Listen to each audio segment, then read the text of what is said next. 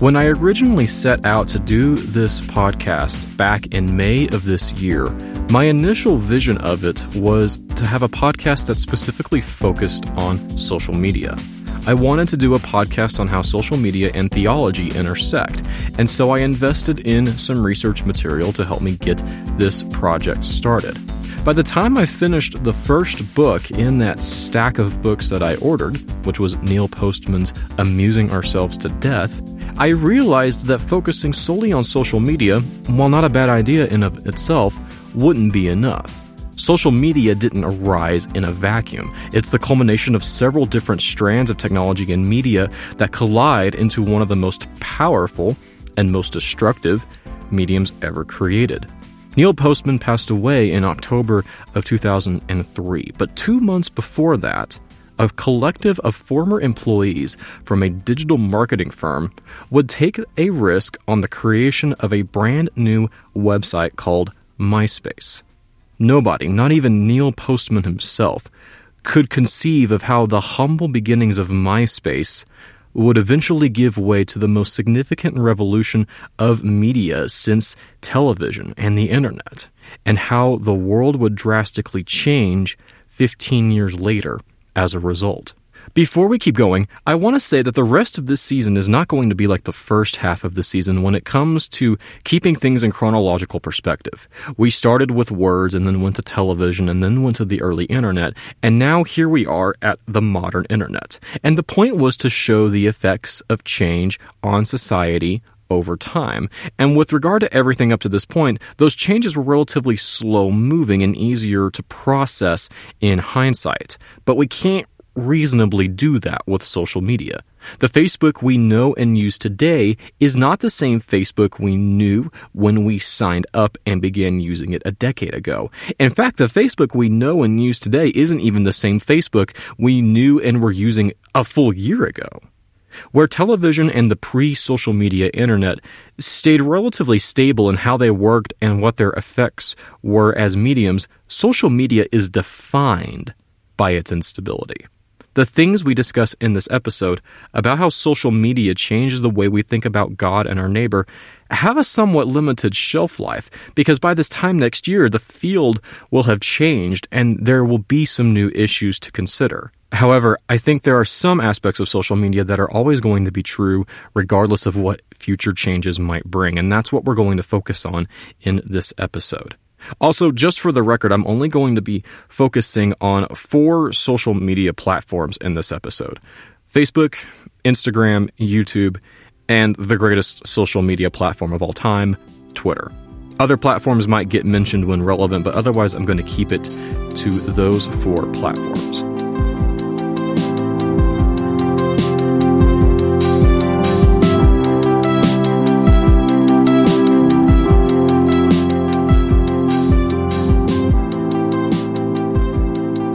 So what even is social media? It's a term that everyone knows and is familiar with, but what does it actually mean? That's a good question, because depending upon who you ask, you will get totally different answers. And if you ask the same person one day, you might get a different answer a few years later.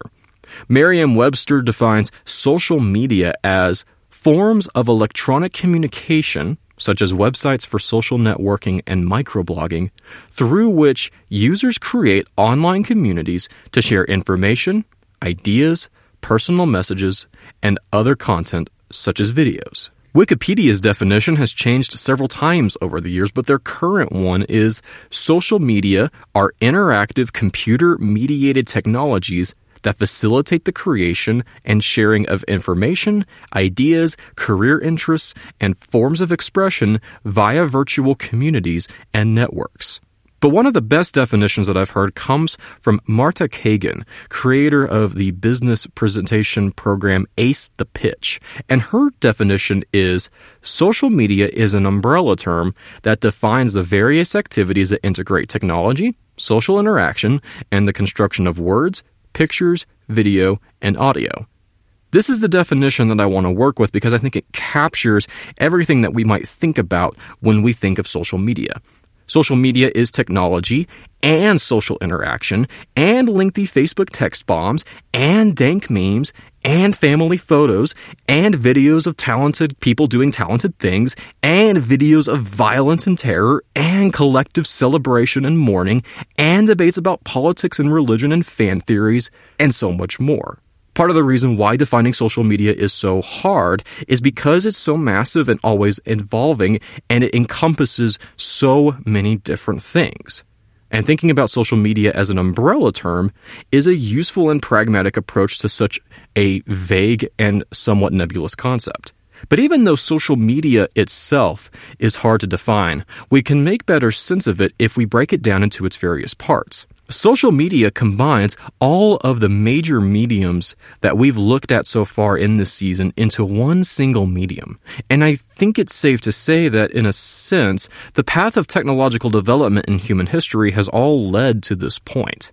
If the printing press revolutionized the written word and further technological developments made printing more powerful, social media has created the possibility of a tweet from an ordinary individual going viral and being seen by hundreds of thousands of people in a matter of minutes. That can't be said of any book or magazine or tract or pamphlet, really even of any online blog or news article. If television upended a world that makes sense of itself through the spoken and written world and turns it into a world where our discourse is now based in images, social media capitalizes on this by empowering anybody to upload videos ranging from smartphone recordings to studio-produced shows. And I'm not even going to get into the untold number of cat, baby, and food photos. Not only do we have the behemoth known as YouTube and the millions of channels within it, we also have Facebook Watch and, as of a few weeks ago, Instagram TV. And all of these are designed to be the successor of the television that Neil Postman knew and understood when he wrote Amusing Ourselves to Death. If the internet upended our sense of community by giving individuals the possibility of having a community free from any geographic or physical constraint, social media fills the gaps in those digital communities by giving us profile pictures, full names, job titles, family photos, and other information designed to make us feel as though we truly know the person we are talking to online. Even though social media is technically a byproduct of the internet, we could call it maybe a sub-medium of the internet or a medium within a medium, it incorporates all the technology and media that we use and consume in one place. We used this quote from Nicholas Carr in the previous episode of this show, but I think the quote is still true even if you change the wording to focus specifically on social media and not just the internet in general. Traditional media, even electronic ones, are being refashioned and repositioned as they go through the shift to online distribution. When the net absorbs a medium, it recreates that medium in its own image. It not only dissolves the medium's physical form, it injects the medium's content with hyperlinks, breaks up the content into searchable chunks, and surrounds the content with the content of all the other media it has absorbed. All these changes in the form of the content also change the way we use, experience, and even understand the content. At the risk of sounding overdramatic, social media is kind of a black hole. When MySpace, Facebook, and Twitter first appeared, they weren't anything more than these fun, trendy websites that people used, but didn't take all that seriously. Now it's impossible to not take social media seriously, and there's no place you can go where you do not see or feel its effects. Even if you close down your personal social media accounts, you'll still hear about that stupid and idiotic thing some celebrity tweeted out, or someone will show you the hilarious meme they found on Facebook. You will be regularly asked, why aren't you on social media? And while people will think it's noble and admirable that you're willing to buck the trend and not be on social media, they'll have zero desire to actually join you. Social media occupies the same cultural significance that television did when Neil Postman wrote Amusing Ourselves to Death, with everyone implicitly assuming that you're participating in social media in some way, just as everybody implicitly assumed you were watching something on television. The idea of not watching television at all, or not using social media at all, is very culturally unpopular. And if you've ever contemplated the idea of staying off or getting off of social media, you know that there are a million reasons that come up in your mind as to why you can't leave. But why can't we leave? Why do we all seem to struggle to mitigate or control social media's influence on our lives?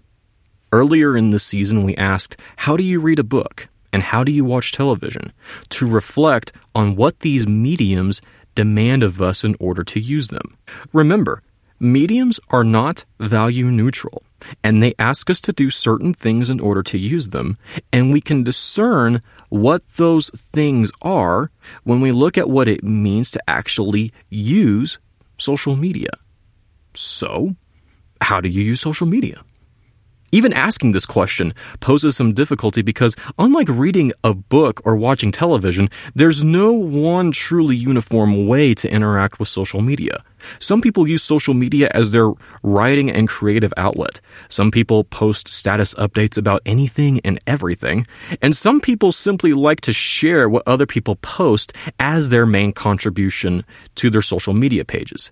Some people use it as a networking tool. Some of us are just here for the dank memes. And some of us use social media because it's our job to manage social media accounts professionally. Whatever your specific use of social media looks like, there is one thing that we all share in common regardless of how we use social media. We all use timelines. So let's narrow it down. How do you use a timeline on Facebook, Twitter, or Instagram? Well, first you have to create an account. Obvious, I know. And then you need to submit and fill out as much information about yourself as you can. And then you need to follow or friend people, brands, companies, or subjects in order to populate your timeline with content. And that content can be photos, videos, text updates, articles, GIFs, polls, live streams, and so much more. The content that is shown to you in your timeline is selected based off a variety of factors, which are mysteriously and often annoyingly mediated through a background process known as the algorithm of whatever platform you're using. Once your timeline is served to you, you have two options. You can start going down, scrolling down on the timeline, and the content will become less and less relevant to you the further down you go. Or you can swipe up and refresh your timeline, and the algorithm will serve up a brand new batch of content for you. And after a while, you'll start seeing the same content you've already seen, regardless of how many times you refresh it. Now, at any point in time, you can post content of your own in the form of text, images, videos. You can like, comment, share, and retweet the content of others. And all of this not only impacts your timeline, but the timelines of others. The more a post or content gets interacted with, the technical term for this is the engagement rate, the more the algorithm will promote that content in the timelines of people, even people who aren't your friends or followers. The less interaction the content gets, or if the content is not content the algorithm wants to promote, example being a post that has 1 million hyperlinks to various websites, the algorithm will suppress that content and refuse to serve it to as many people as it would for good content. And at the time of this recording, good content is video. And specifically, short video or live streaming video through Facebook Live, Periscope, or Instagram's live streaming. Text still performs just as fine on Twitter, but it's getting more difficult on Facebook. And while Instagram is just now beginning to promote the ability to include outbound URLs via their paid story promotions, Facebook still largely frowns upon posts that contain outbound URLs. And even though video is in right now, horizontal video's time in the sun might be running out. Consider this a free professional social media tip on the house. Facebook and Instagram are doing everything in their power to make vertical video the next big thing. And given the unbelievable and brutal destruction of Snapchat at the hand of Facebook and Instagram through their story features, the ability to make vertical video stick seems more likely than not. But what's good content right now wasn't necessarily good content a year ago. And by this time next year, good content might be something totally new and different. And speaking of content and timelines, how much content are we talking about here?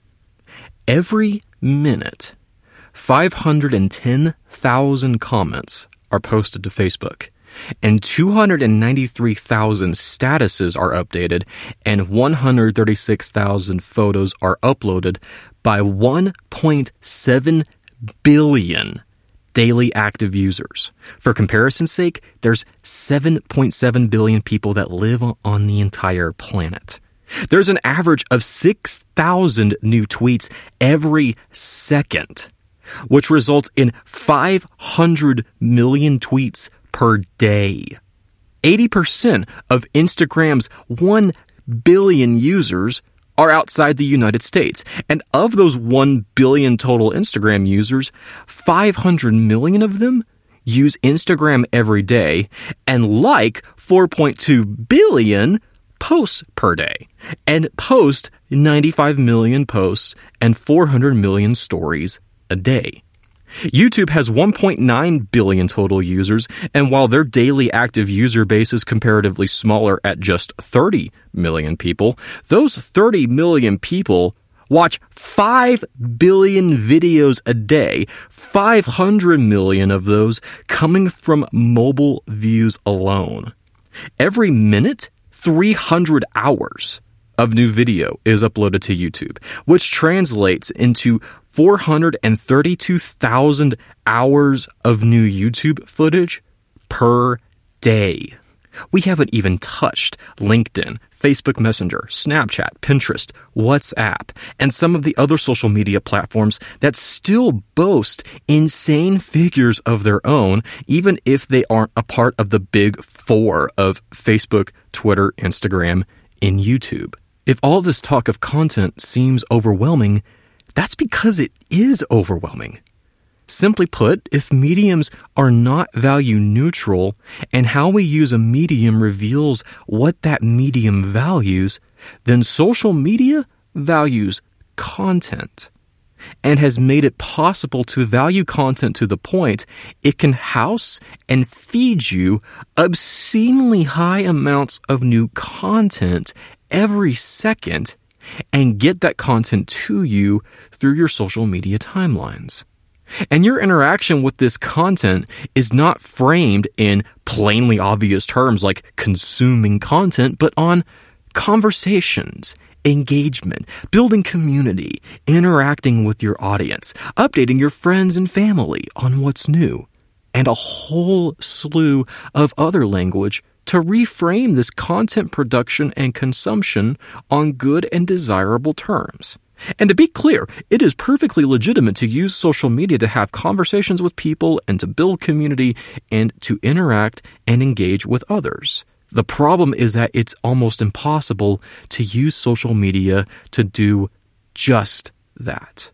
You can use social media for these things, but you'll also be asked to stand underneath a waterfall of content and drink that downpour of content that our social media feeds serve to us and to our neighbor in our timelines.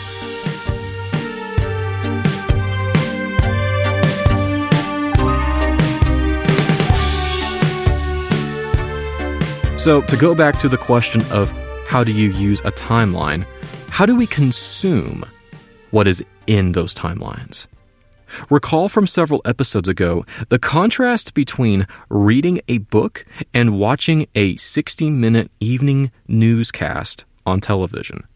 Reading a book requires you to give a considerable amount of attention and focus for a prolonged period of time, and you need to be able to parse the vocabulary and grammar of the text in each sentence, and then you need to be able to understand each sentence in relation to each sentence, each paragraph in relation to each paragraph, each chapter in relation to each chapter, as well as link ideas, conceptual arguments, and illustrations together if you want to understand what the author is saying.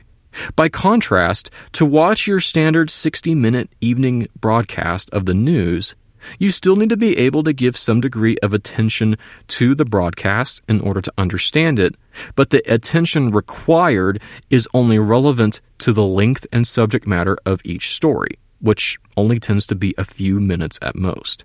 With each new story in the broadcast, you mentally hit reset and begin paying attention to something completely new to what you were paying attention to just seconds ago.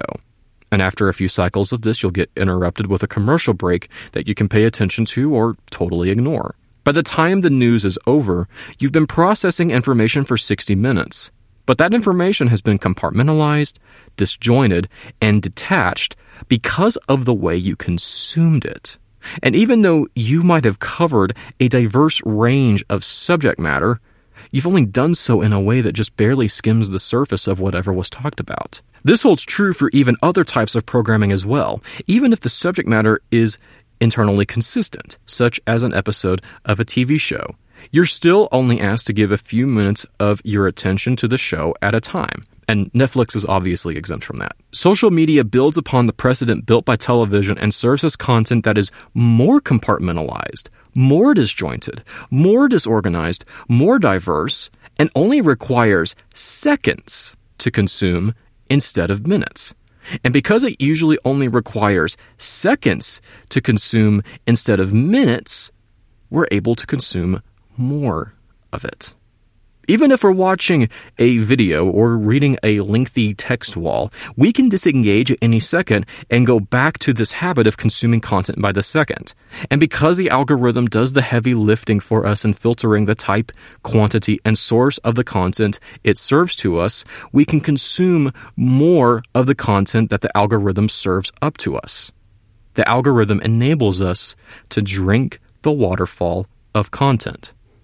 Or, at least, we falsely believe that we are able to drink it. One of the promises of social media is that through algorithms and timelines and through machine learning and AI and all of these other powerful technological forces, that we can juggle and process all of these conversations and topics and show an interest in as many subjects as we can possibly tailor our profiles to tune into. What social media doesn't tell you is that as an individual, you have a finite attention span. God did not create us as omniscient beings, omnipotent in our ability to continually process and take in new information. We cannot possibly care about or give equal attention to all of the topics and conversations social media throws at us. At best, we can give a like, a share, a retweet, but that only requires slightly more effort than just scrolling on by. We cannot give our full attention to the present world and to the digital world at the same time. To be on social media on a regular basis is to divide your attention to the world that you actually live in and the world your social media timeline creates for you. And you can't be engaged with loving your neighbor if you're busy refreshing your timeline to get new information about people and businesses that might not be anywhere nearby. You also can't think about God very well if your mind is being reshaped to think like a social media timeline, where your attention span becomes attuned to functioning in seconds, and there are no parameters governing the amount or type of subject matter that your mind is juggling at any moment. In short, you cannot drink from the waterfall without consequences. But we live in a world that has been convinced that it can and will continue to drink from that waterfall, despite the growing amount of evidence that the consequences to your mind, your body, your community, your friends, and your family are significant. At the same time, though, I don't think anyone would deny that there are plenty of legitimate good uses for social media. Yes, social media allows you the option of drowning in a waterfall of content, but sometimes that content can be good. It can make you laugh. It can make you think. It can make you aware of something that you can or should do. In many cases, it can legitimately make your life better. Yes, social media allows you to waste countless hours refreshing a timeline and distracting yourself from your work or from other people, but it also allows you to connect with friends, with families, with coworkers, and other professionals within your industry. You can easily connect with people who share your interests and your hobbies, and sometimes that leads to people actually going out and doing things together in the real world. And yes, social media does lead to anxiety and envy and depression and jealousy and outrage. But it also allows you the chance to express yourself, to be creative, to encourage and uplift others. In order to say that social media is solely a good thing or a bad thing requires you to downplay all the legitimate and illegitimate uses social media offers, and to ignore all of the positive and negative impacts that it can bring. This is where the responses of technological optimism, technological pessimism, and technological ambiguity come into play. Do the good things about social media outweigh the bad? Does the bad outweigh the good? Does the use of social media determine whether it's good or bad? In asking questions about how technology and media affect us, we must consider the whole scope of effects that technology and media have on us, both good and bad. Social media is here to stay, and its pervasiveness will only get more and more significant as time goes on, and there's going to be no shortage of content for us to consume. How we consume that content is just as important as what we consume, and how we produce content is just as important as what we produce. But in order to know how and what we should consume and produce, which is essential to how we use social media, we must understand the positives and the negatives, the upsides and the downsides, the good, the bad, and the ugly, and go from there. In thinking about the idea of a digital spell, I think social media is perhaps the best example of a spell being cast over our society and our world, and it's a spell that is entirely based in digital technology and media. And as Neil Postman said once upon a time, to ask is to break the spell. When we begin to ask questions about how we use social media, when we use social media, why we use social media, and what social media does to us, we can begin to use the medium in ways that are constructive and healthy. When we fail to ask questions about social media, then we fall under a digital spell of mindlessly consuming content, of refreshing our timelines over and over and over again. All of the negative effects of social media come into the forefront, but it doesn't have to be that way. The question is, are we going to ask questions about social media? And when we start doing that, then we start seeing good change happen. We are going to pump the brakes at this point, though, because it's impossible to cleanly separate social media from the machines that make it so pervasive. Earlier in this episode, we asked the question, why is it so hard to break away from social media? Why can't we leave it? We never really answered that. And in next week's episode, we're going to look at the technology that fueled the social media revolution and ensures the saturation that social media has on our lives, which, ironically, is most likely the same technology that's playing this podcast episode for you right now.